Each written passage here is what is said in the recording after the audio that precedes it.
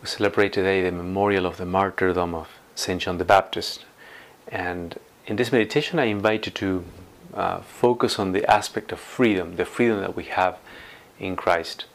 Because on the one hand you have Herod, a man with great power, who could almost exercise tyrannical power around him. He had wealth, people at his service, kind of everything in his life circled around him. And yet something very strange happens in this episode of the killing of John the Baptist, that he ends up doing what he does not want to do. This freest of men in that kingdom ends up being coerced into killing this man. I mean, you can see in this account that Herod did not want to kill him. He respected John the Baptist. He liked to listen to him. He saw him as a man of God, who was upright and was fearless. He said what he had to say in God's name. And so he had great respect for him. He did not want to kill him. But it's as if all these hosts of vices and sins that he lived in sort of tied his hands. And he was unable to move in a different direction. Maybe the fact that he was a violent man who had killed many people and was very, ruthless in many ways. Also, that he lived in many ways in sensuality, in adultery. That he maybe was also drinking and eating to an excess, or living in great luxury. Lived also moved by the desire to please others and did not want to offend those around him. His future depended on balancing power very, very carefully, and so he did not want to offend the wrong kind of people. He wanted to keep the important officers around him he wanted to be in their favor and keep that popularity.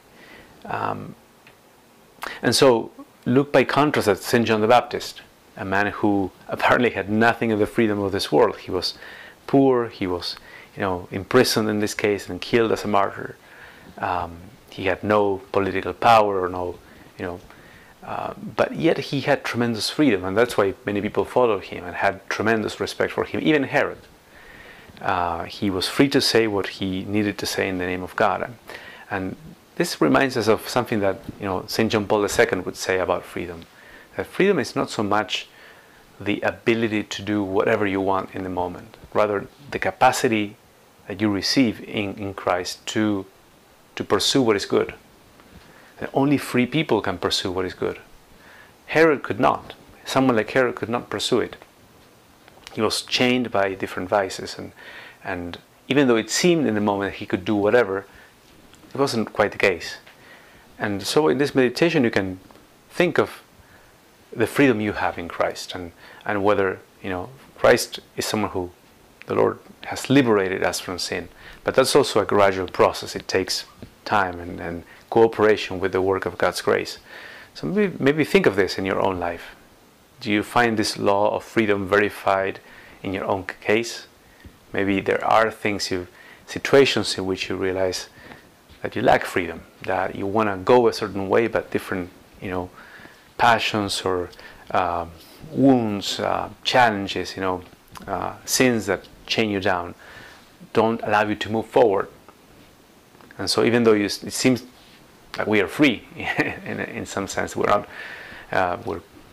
physically or politically free, yet in a spiritual sense, we might be enslaved by these things.